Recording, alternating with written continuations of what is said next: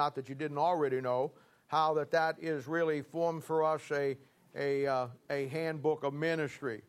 And we talked about the contrast between 1 Corinthians and 2 Corinthians and how that, invaluable they are. Now, I gave you something last week that I want you to bring over this week, and I want to use it not only throughout this sermon this morning, but throughout our study. And I talked about 4 things that Paul talks to us about as God's people, that we always ought to keep this little basic formula in our lives to help us, stay on track. And we talked about how Paul said to examine yourself. We talked about how Paul said to take heed to thyself. He talked about knowing yourself and then proving yourself. And we talked about how important it is for you to be able to do that, to keep those things in your life.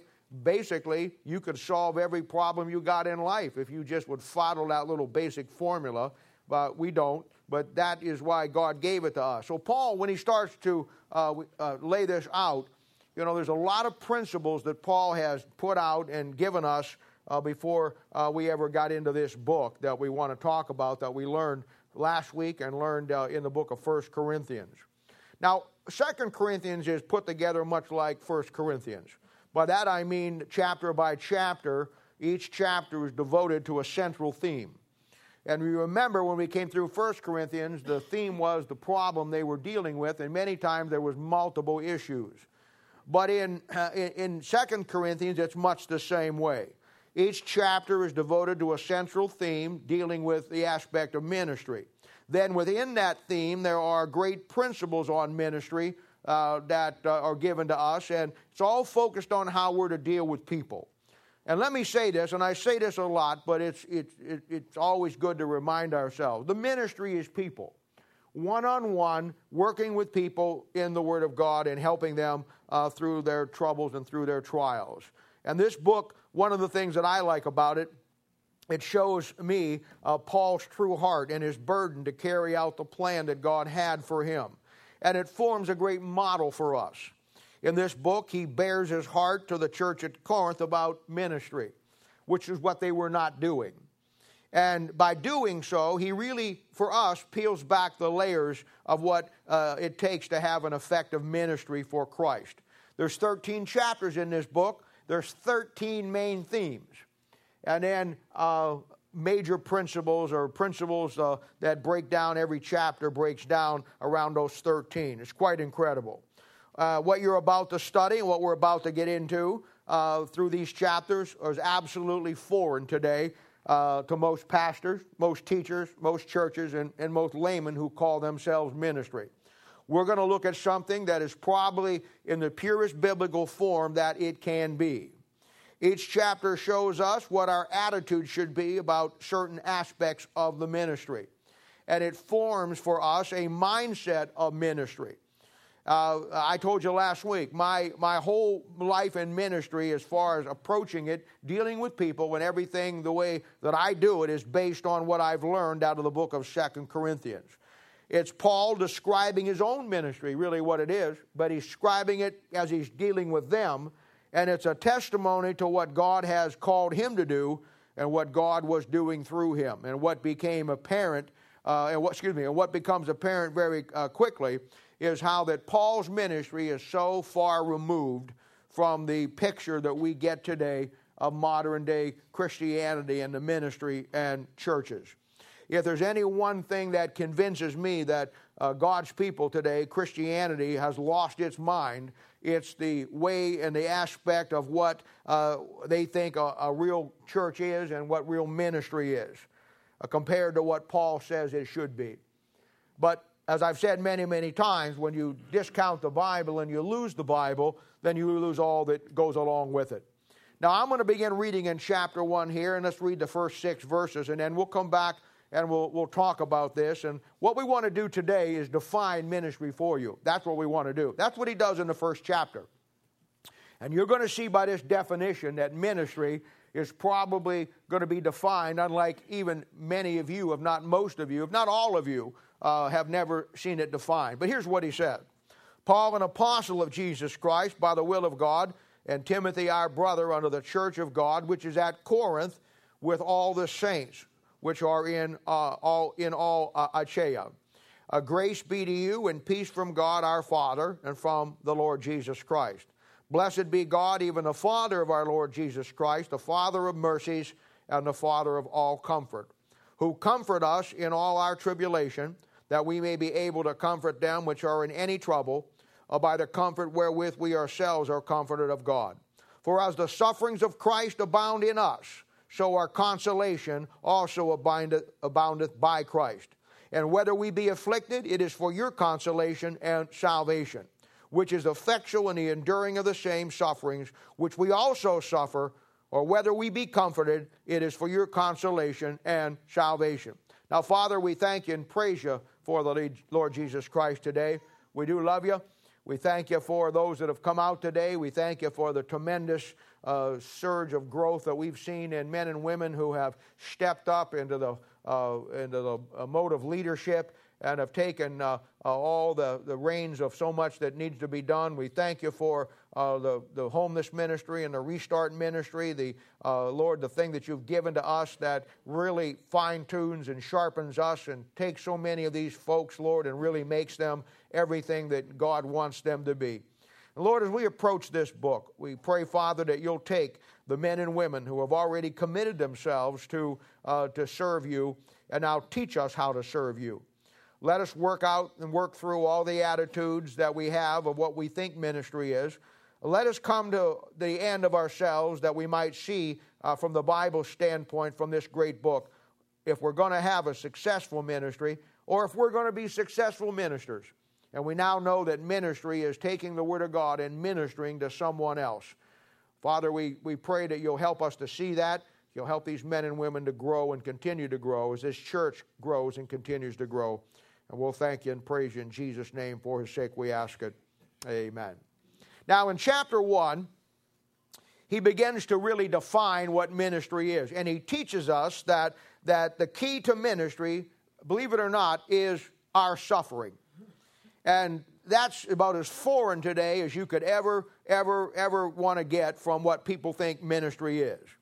This book teaches, in chapter 1 in particular, it teaches that a pastor or a minister becomes one with his people as they suffer together. And that's why throughout this book you find 43 of the most negative words that you could think of. The words throughout this book suggest this very thing. You find the word anguish, the word perplexity, the word devour, the word smite. You find the word bondage, weakness, forsaken, faint, persecuted, sorry, grieved, down, perish, burden, cast down, groaning, poor, chastened, hunger, beaten, perils, pain, infirmities, stoned, reproaches, offended, weariness, mourning, trembling, fear, poverty, affliction, despair, necessities, imprisonments, distressed, destruction, tumults, killed, tribulation, dying, suffering, and terrified. These words are painted throughout this whole book. And it lends to the idea, what Paul was trying to get across to us in chapter 1, that the ministry is based on your suffering and understanding how that suffering is going to help someone else. These are the words that Paul has chosen when he describes the Christian minister and the ministry. Now let me ask you a question. How does that line up with a megachurch concept today? How does that line up with most of what all churches follow as ministry? There's a lot of churches today, and I'm certainly not fighting this. I'm really not. I'm just making a statement. It's a mindset. You'll find that every time we have Christmas and every time we have Easter, that the mega churches in this city and across this country put on grand pageants about the birth of Christ or the crucifixion of Christ. And in their mind, they actually think that is ministry. And reality is, when we're done with the book of 2 Corinthians, hopefully when we're done with the message today, you will at least have the beginning of an understanding of what ministry really is. I saw in the paper I think it was last week or the week before last, about how that they had to sell the Crystal Cathedral out there in California.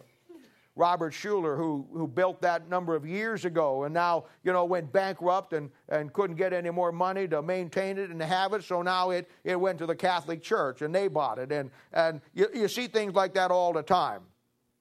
And people think that when you build a gigantic building, that really puts you in a position to be a great minister. May I suggest to you the truth of that is just the opposite? Because the more you have, the more you get disjointed from the people who don't have anything. And the more you become self-sufficient in yourself. I think of Jerry Falwell. And I have no beef with Jerry Falwell. He's dead now, went home to be with the Lord. I have no problem with him. But I used to kind of laugh at the main magazine that he would send out was a magazine called Faith Magazine. And that was his magazine for his ministry and for his church. And it always amazed me that here's a guy who's probably making $300,000 a year. He's probably living in a $300,000 home.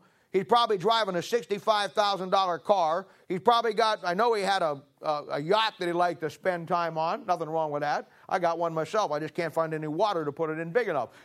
So I just use mine in the bathtub. But anyway, and yet all of it's paid for by the church. This guy hasn't replaced a broken light or a broken toilet.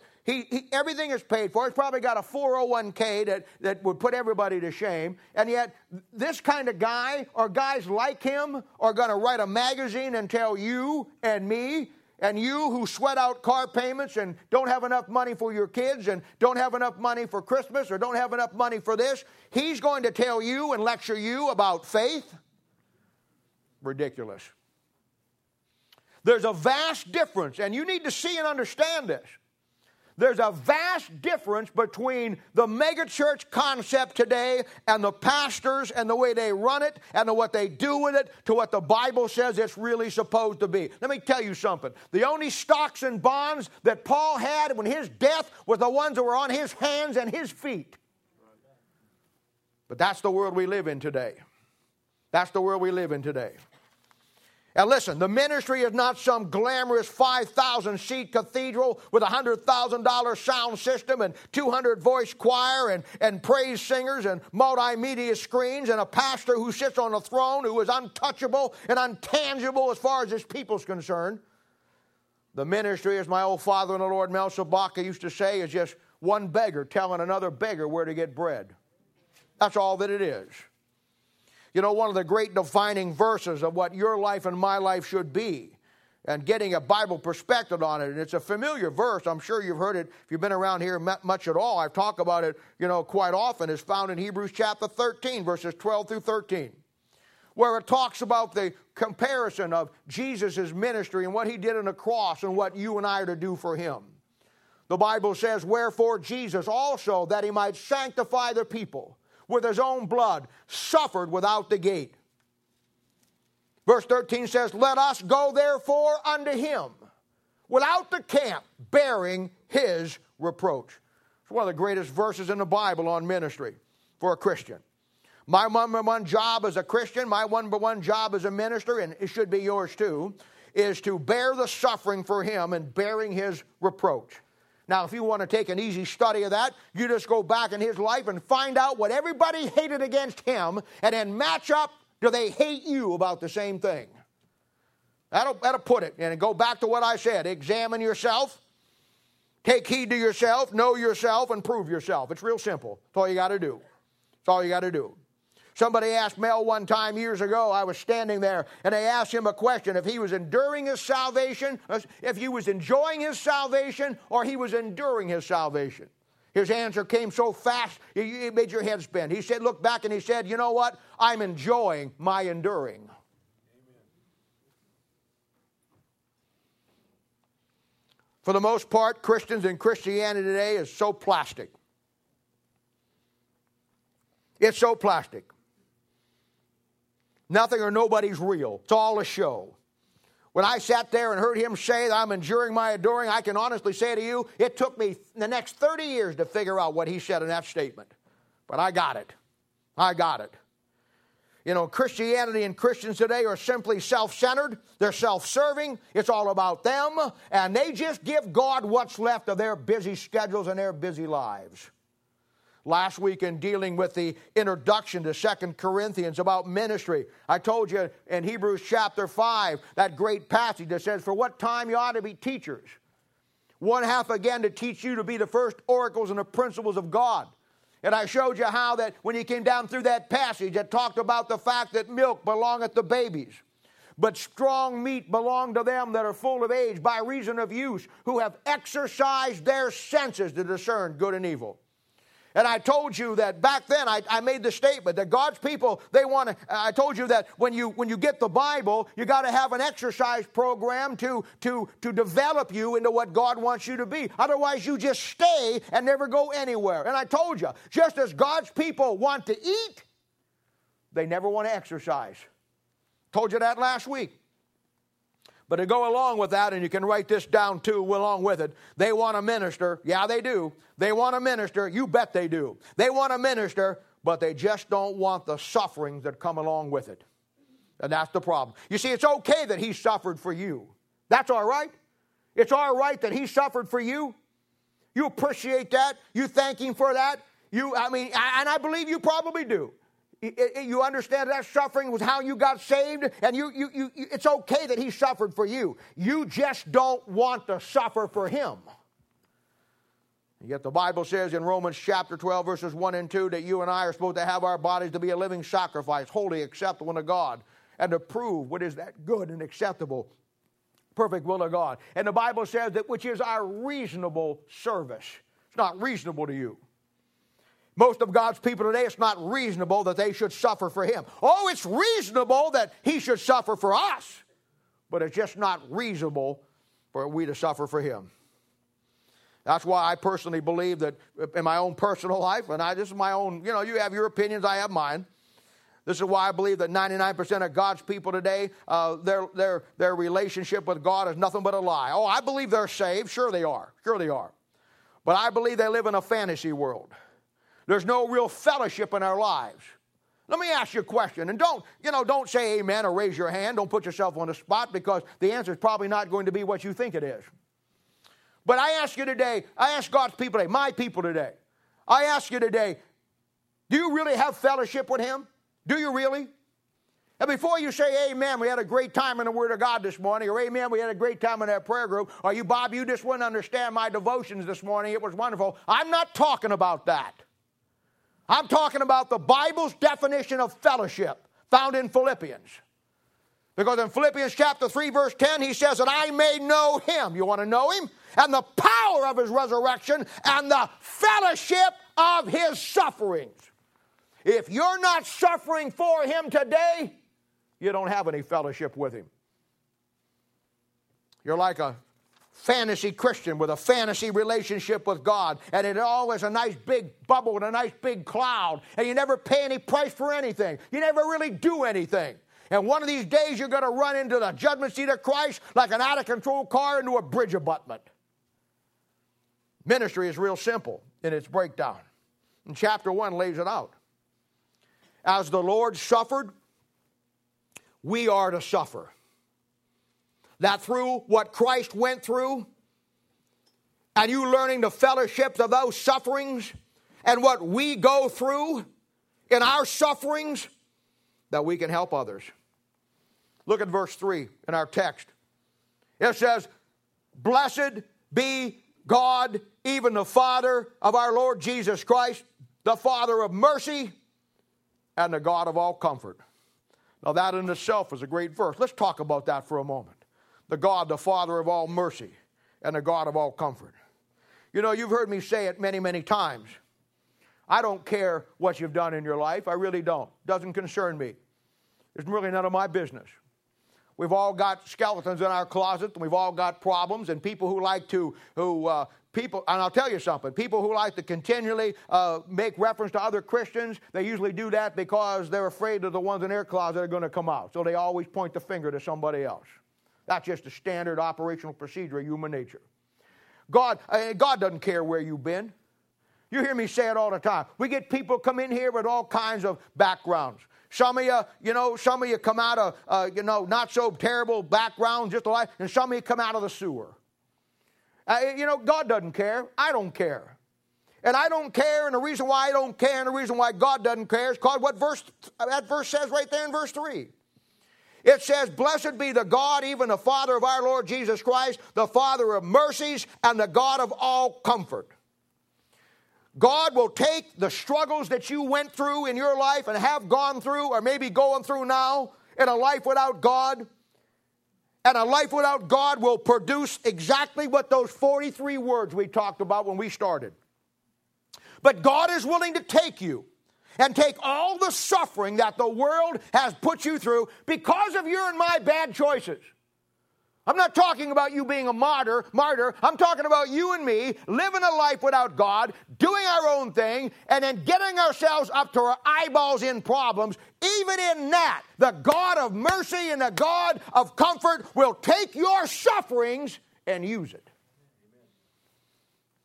He will. He will. And if that wasn't enough, the great principle, Galatians chapter 6, verse 7, be not deceived, God is not mocked. Whatsoever a man soweth, that will he also reap. Along with your bad choices, along with my bad choices, along with our stupid things that we have done, even after God forgives you and puts you under the blood, he doesn't take away the baggage. The baggage is still there. The things that you have to deal with. The things that the consequences that you, of your bad choosing and your bad choices that you have to deal with and work through. In some cases, maybe the rest of your life. Even in those things, the God of all mercy and comfort will take and through those will mold you into his suffering to use you.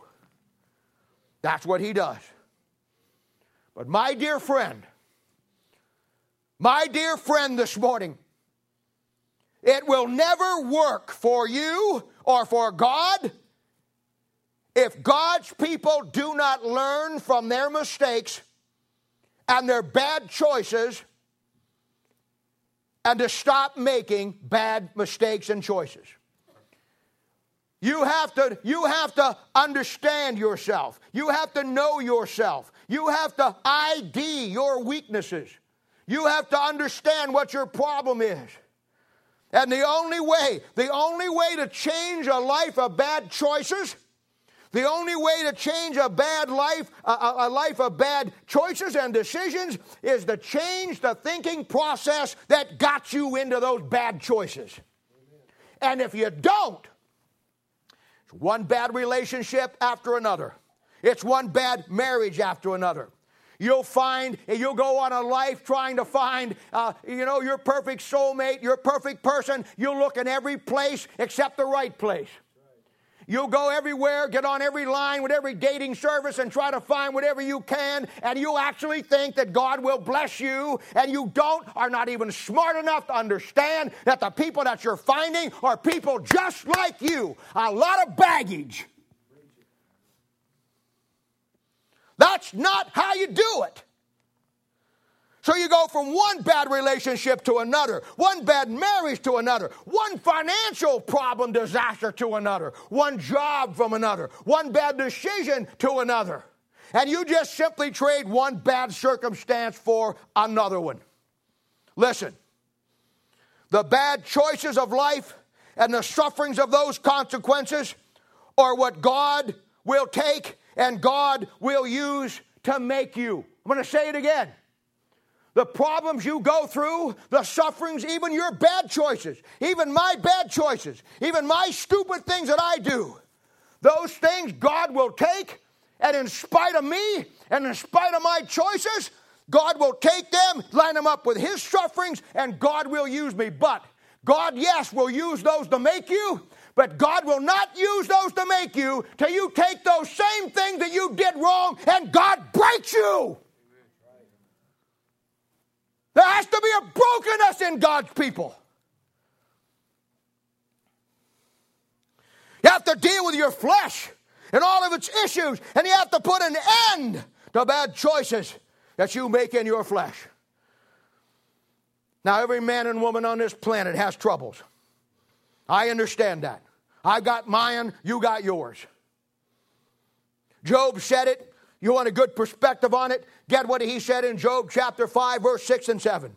He said, although affliction cometh not forth of the dust, neither doth trouble spring out of the ground. He said, yet man is born unto trouble, and the sparks fly upward. You have sparks in your life because of contention. The Bible says you're not born into trouble, you're born unto trouble. And the sparks fly upward. And oh, the sparks. You ever take a commercial grinding and grind a piece of steel? I mean, it'll shoot out sparks. I mean, unbelievable. That's the way most of God's people's lives are at the moment they get born and they start to grow up. The sparks fly upward. But real ministry is God taking that trouble that we all have. But before God takes that trouble and makes you, God has to take that trouble and break you. You have to come to the place that you look at your stupid mistakes and what you've done and how you got into the stupid circumstances you got in, and you hate it. You despise it. I'm not saying you're going to walk away from it in 5 minutes, but I'm telling you what, you come to the point where you hate it. You despise it. And instead, we bring that right into our relationship with God. Oh, the sufferings of Christ that God wants to take and make you. But before he can make you, he has to break you. And that's the problem today. That's our problem. That is our problem as God's people. There is no brokenness in God's people. There is not. There is not.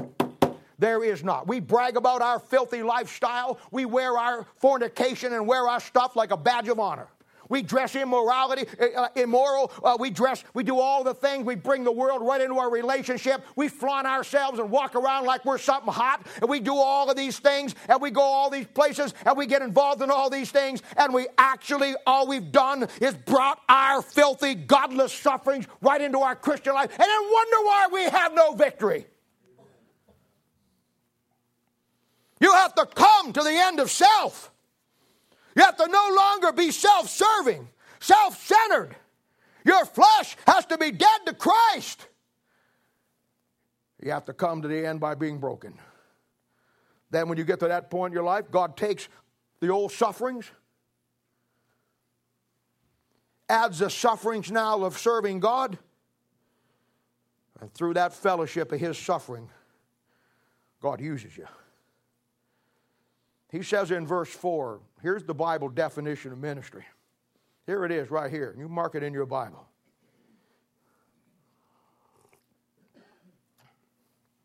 He says in verse 4, who comforted us in all our tribulation, that we be able to comfort them which are in any trouble. There it is.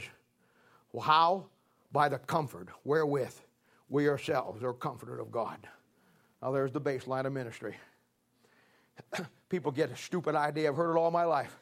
Well, I'm really good to minister. I lived a terrible life, and I'll tell you, I can make your hair curl. Some of the things I did. Boy, I've been this and I've been there, and I'll be a great person for a minister. No, it doesn't matter what you've been through in life. The question is, what you went through in life, did it break you?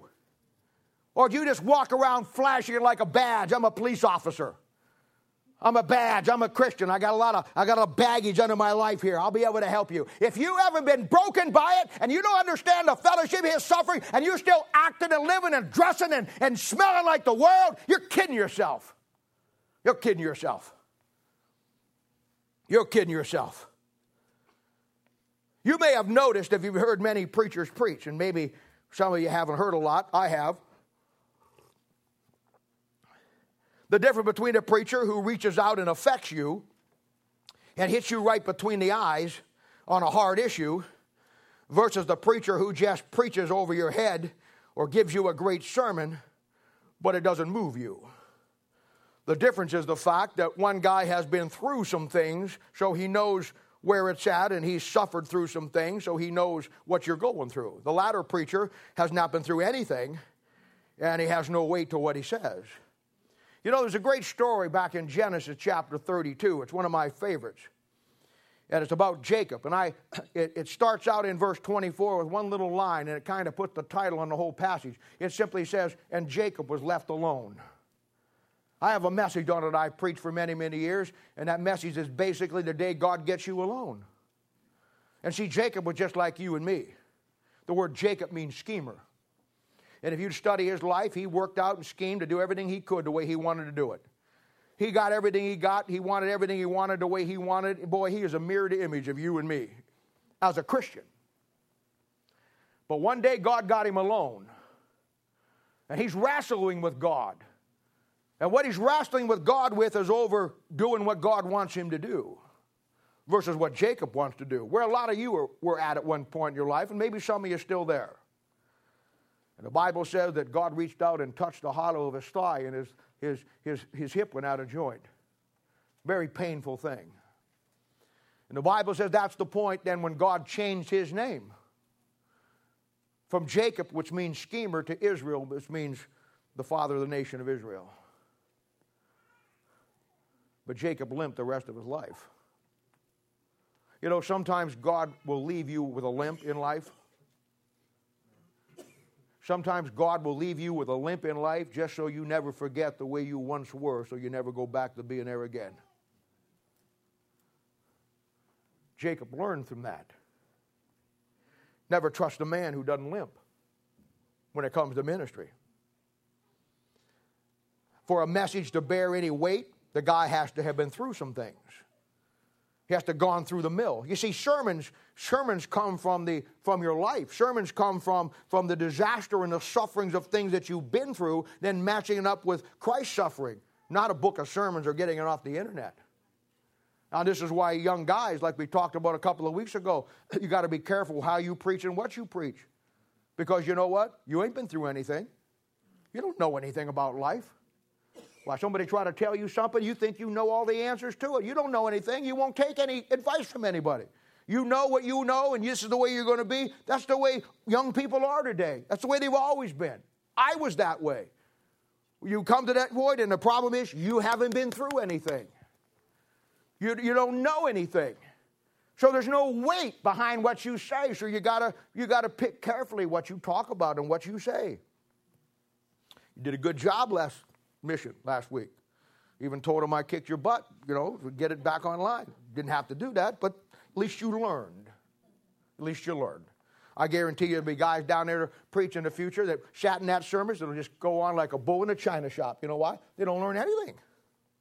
They don't learn anything. Listen to me. When the Lord makes a diamond, he takes a lump of that old, dirty, ugly coal and puts it through intense heat and pressure. And then someplace along the line, a jeweler takes it and with precision cuts that diamond to a perfection. And then after that, someplace along the line, another man takes it and he polishes it to a brilliant splendor. And what comes forth is the most desired gem on this planet, a beautiful diamond. Listen to me. I have no doubt in my mind that the Lord's going to take some of you men and women sitting here under the sound of my voice today and make you wonderful gems for his crown. I have no doubt about it. I have no doubt that God's going to take some of you young men and some of you young ladies and he's going to make you a wonderful jewel and a gem in his crown. But my dear friend, before he does that, you're going to have to go through the fire and the pressure of being broken. You're going to have to go through that to get all the rough edges knocked off. And then someplace along the line, God's going to put somebody in your life to polish you, and God's going to polish you up, cut you to perfection, and then he's going to make something useful out of you. You make a good soldier by persecuting him. That's how you also make good Christians. The problem is, in either case, there's no persecution today, and that's the problems we have. Verse 5 says, for as the sufferings of Christ abound in us, so our consolation also aboundeth by Christ. He says, for the sufferings of Christ abound in us. That means you know what hurt is. You know what pain is. You know what anxiety is. You know what fear is. Not because you just went through it on your own, because you went through it on your own and then you matched it up with the fear and anxiety of what Christ went through on the cross. I gave you the Old Testament passages probably 100 times, and I bet you most of you still don't have them in your Bible. This is why you'll never be an effective minister. This is why you'll never be an effective minister. You can only minister to others in their suffering as you get broken by your own suffering and tragedies and then come to the end of self and then enter into the life of enjoying your enduring. Bearing his cross first and then bearing the cross of others. He says, for as the sufferings of Christ abound in us, so our consolation. That's consoling people. Your consoling will be as empty as a 5-gallon bucket if it isn't filled with the sufferings that you've been through and the sufferings that you've learned by your bad choices and then the sufferings of Christ and letting God through those adversities make you what he wants you to be. See how phony Christianity is today? Now this is why I tell you all the time, I would have rather been born any time in history than when I was born. I would have loved to have been born back in the 1800s and the 70s. You say, yeah, but the life expectancy wasn't very long back then. Who gives a flip about that? There you go again. I would have liked to have been where Christianity still had some steel in its backbone, where there were men who took a stand, where there were women who took stands. That when issues came push to shove, that the church, Christians stood up and stood behind and did everything they were supposed to do. I'm telling you. I'd rather have been born any time than in this milquetoast piece of trash period that we're living in right now, where you can't find anybody. I mean, even the good men and women who love God and love the book and believe the book, in most cases, they're lacking the steel in their spine that it takes to be very good ministers. Consoling others and helping others through their suffering is based on what you've went through and then matching it up to the sufferings of Christ. You know, talking about the sufferings of Christ, there's different aspects. We've talked about how that, you know, the God of all mercy and the God of all consolation, how he'll take you and all that you did wrong. And that's why I tell you all the time that I don't care where you've been and what you've done.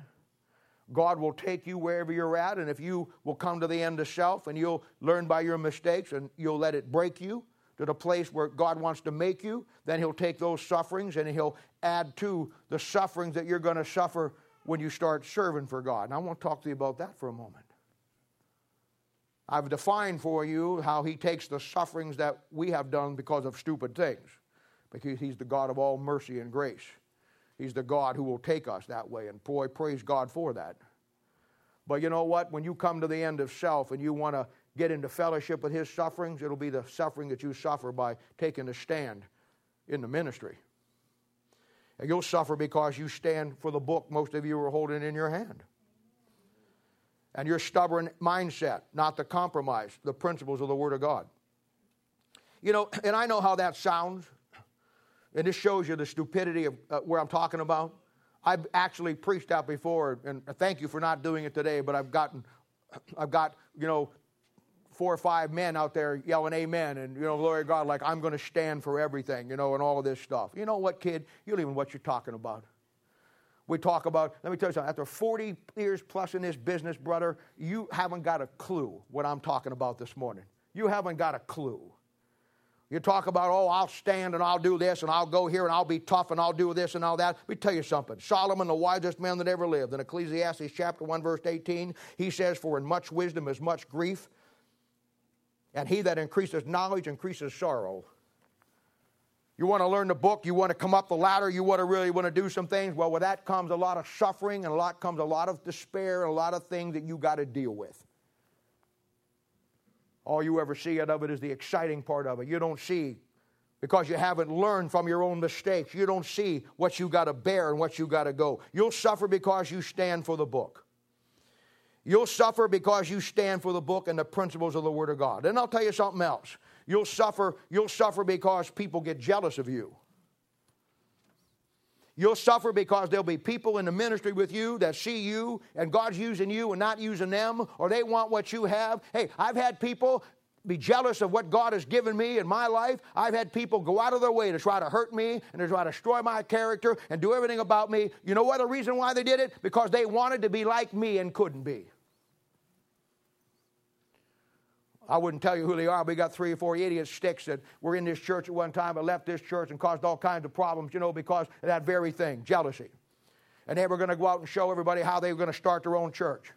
And their little implants in their church come back and tell our implants in our church, talk to the fact that I guarantee you, they didn't like me, didn't like our church, didn't like the way I ran things, and they thought they could do a better job and crash my character. And right now, at some point this week, they get online and listen to my sermon here and then rework it and then teach the same stuff down the line. Nice to talk to you today. Hope you're having a good day, brother. Jealousy. Envy. And if you don't believe that's true, you go back into your Bible back there in the book of Genesis, and you go back and you study the life of Joseph and his 12 brethren. What a perfect picture that is of Christianity today. God, his father gave him a coat of many colors. That's the blessings of God in his life. And the other brethren didn't like that. They didn't like the fact that the father was doing something for him they wasn't doing for them. Now, truth of the matter is, the father would have done it for any of them. But they got transfixed on Joseph, see, and Joseph became their problem. And through their jealousy and their envy, they wound up doing what? Putting him in a pit, wound up selling him to the Midianites. He wound up down in Egypt, and they shook their hands and thought everything was done. But you know what? It wasn't done, was it? And Joseph gives one of the greatest verses in all the Bible. It's my life verse when I go through tough times. It's simply this. He says to his brethren, you meant it for my evil, but God meant it for my good. You see, God will take those things and make you if you let him. He'll take those things and mold you, because those kind of sufferings will make you draw close to him. Those kind of sufferings will hang you out to dry, brother, and you think you ain't got a friend in the world, and it'll drive you right to him. You know why some of you don't have the relationship with God you need to have? You know why some of you will never have that relationship with God you need to have? Because you'll never get yourself into anything that's going to drive you to God. It's always going to be on your terms with God. And I feel sorry for you. I feel sorry for you. You'll suffer because you take a stand against people, saved or lost, whose only goal in life is to destroy what God is trying to do. And you'll suffer because you take a stand and do what Paul said, mark them that cause division. Paul says, have no fellowship. John said, don't wish them Godspeed. Paul said, rebuke them. I don't know where we got the idea we're supposed to kiss their rear end. Let me tell you boys something. And you girls too. If you ever get to the place that you get into the ministry and you have your own work, I'm going to tell you a dying truth. And this is the absolute God's honest truth. The ministry can and will be the loneliest thing you ever do, even though you're in the midst of 400 or 500 people. And you better get the mindset and keep before you who you're working for, who you're doing what you're doing for.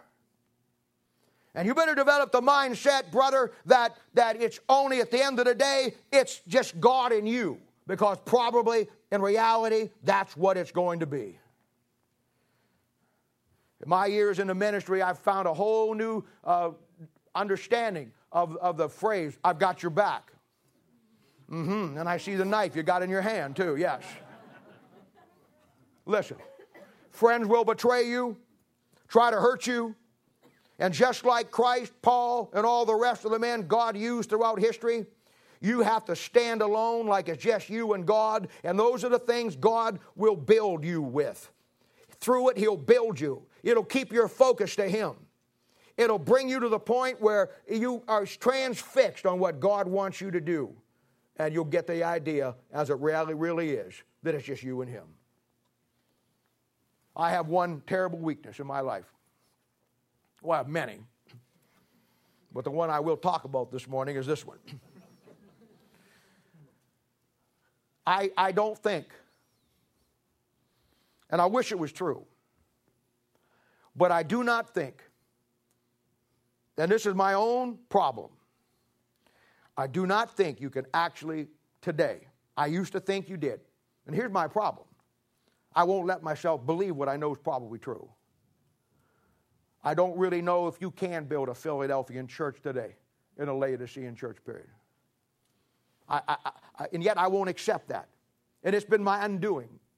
It's been something that has been a problem in my world for so long because I expect things from people.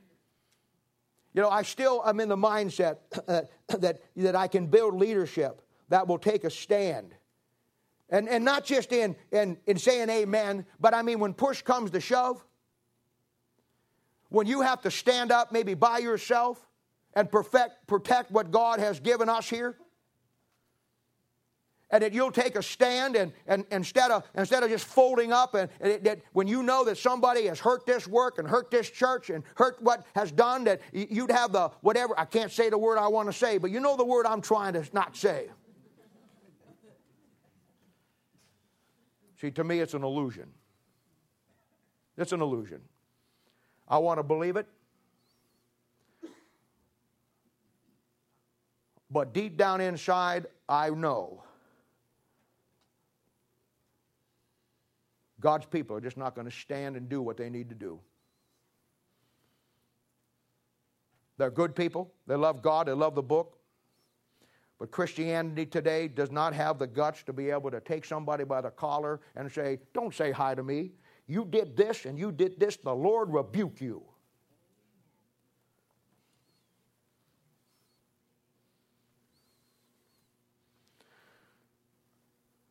So God, every once in a while,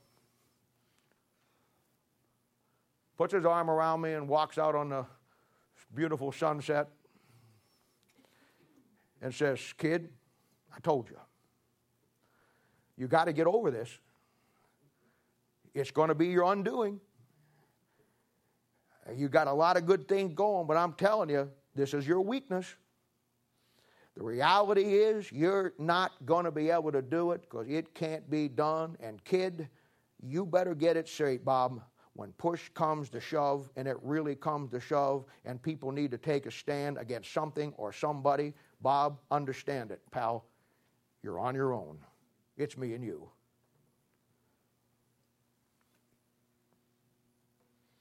These are the sufferings. You see, we want to minister. We don't want to suffer. We don't want to make people think bad of us, even though deep down inside they despise us. You want to be their friend. You'll suffer. I'm moving on to the next one now. You may breathe easy. You'll suffer persecution because you want to live right and raise your family right. Boy, where do we ever see this? What's the Denver's quarterback's name?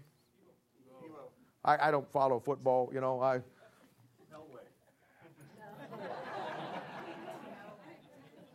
Obviously, you don't follow it either.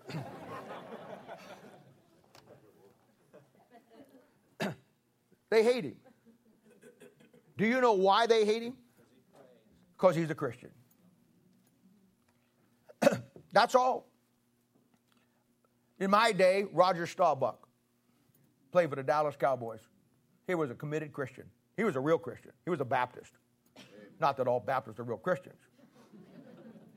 But if you do want to know, when you get a charismatic and a Baptist together, what happens, the charismatic probably will get saved. I'm still getting my rear end shoot on that one, but I don't care. I remember an interview that they were getting on Roger Staubach because he didn't fornicate with other ladies. That they didn't bring all the other team guys were bringing the girls up to their rooms and all that, and he was such a, and I never forget it. He never flinched. He just says, you guys don't understand. I like having sex as much as anybody. I just like having it with my wife.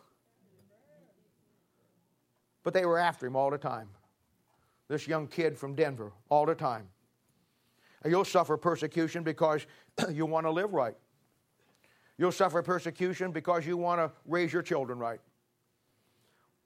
But then that's what the Bible says in 2 Timothy chapter 3, verse 12. Yea, and all that will live godly in Christ Jesus shall suffer persecution. And it's just the way it goes. It's part of the fellowship of His Son. You'll suffer persecution from your family. You'll suffer because they reject your new life in Christ. They reject the fact that you're now happy and they're still unhappy. They'll do everything they can to bring you down, and you fall for it. Do you know why you fall for it? Does anybody want to raise their hand here and tell me why you fall for it and think it through? Don't give me some stupid answer. Do anybody want to really take a stab at why you'll never get past that? Why, John? I'm sorry, what now? Well, that's true, but that's not the answer what I'm looking for. We're talking about the fellowship of His sufferings. You know why? Because the Bible tells you in John chapter 7 that Jesus' own brothers and sisters rejected who He was. Now, you sniveling little brat, why are you better than Him? Why are you better than Jesus? Well, the only one out of Jesus' family that did what was right was James, and he became one of the apostles. But the Bible clearly tells you in the Gospel of John chapter 7, it clearly tells you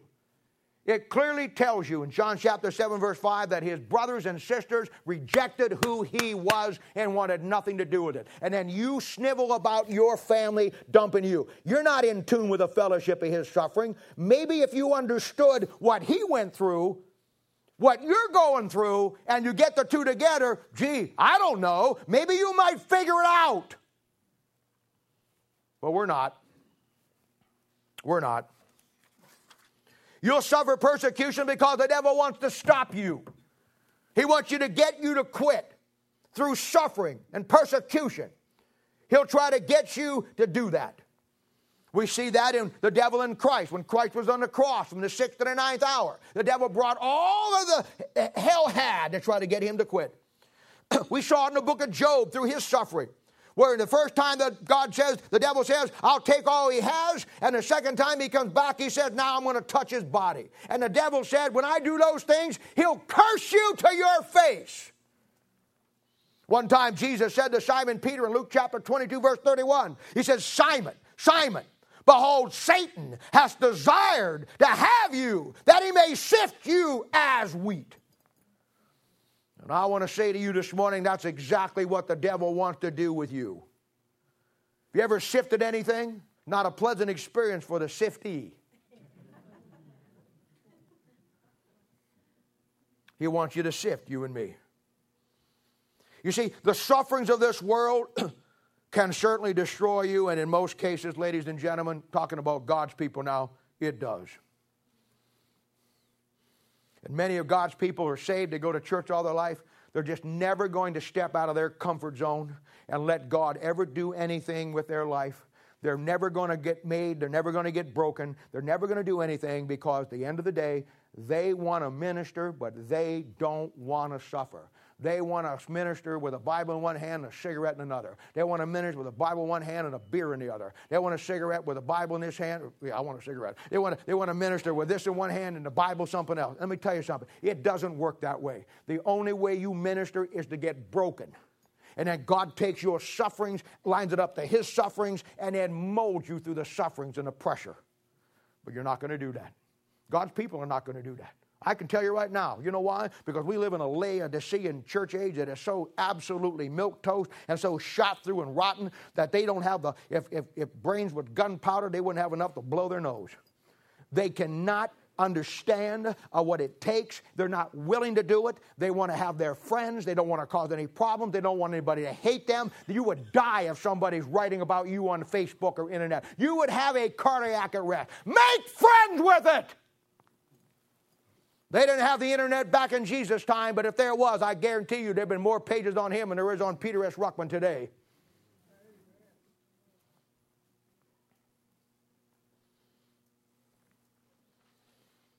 The sufferings of this world can certainly destroy you, and in most cases it does. But God takes that suffering through the fellowship of his suffering and then teaches you how to help others in their suffering. But listen to me. Listen to me very carefully. You want to minister to people, do you? You want to disciple somebody, do you? You want to teach somebody the Bible, do you? You want to be involved in people's lives and help them, do you really? Well, let me tell you something, kid. And you listen to me. You will only be able to minister to the proportion that God has ministered to you. I'm going to say it again. You will only be able to minister to the proportion that God has ministered to you. And God only will minister to you in proportion to your need. And your need will be in proportion to the trouble and the suffering that you go through for Him.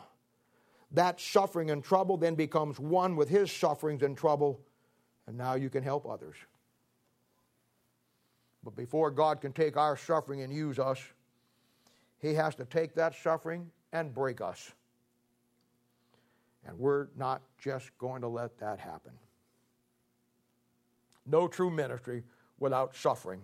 It's the suffering that makes you. And that's why, that's why I put it in perspective. That's why in the time of the first century, second century Christianity, compared to what we've got today, they didn't have laser printing. They didn't have telecommunications. They didn't have jets where they could travel around the world. They didn't have all the things that we've got that you can get word out, internet, MySpace, all those things that go along. They didn't have any of that stuff. They didn't have any of it. And yet they got more done, and the cause of Christ went farther, faster then than it's going today, because it ain't going nowhere today. You know what the one that they had that we didn't have? Persecution and suffering. And we don't want it. We don't want it. Verse 6 says, and whether we be afflicted, it is for your consolation and salvation. Let me explain that. And whether we be afflicted, it is for your consolation. You learn how to console somebody else through what you go through. And salvation. That's not salvation to be saved. That's salvation that you get saved from being swallowed up by your problems. That is the salvation of you having some tremendous trial in your life and being completely swallowed up and defeated by it. You get saved from that by other God's people who have been through things and understand the suffering of Christ and have been broken and come to the end of self. And now God takes their suffering, adds to it His suffering when you stand for the ministry and become what God wants you to be. Then God can use you. Then God can use you. He says, which is effectual in the enduring of the same suffering which we also suffer. You see, there's an effect by your enduring something. There's a cause and effect to it. No matter what the cause, whether it's your stupidity or you came to the end of the self and now you're suffering because for Him, the effect is it helps somebody else. Or whether we be comforted, it is for your consolation and salvation.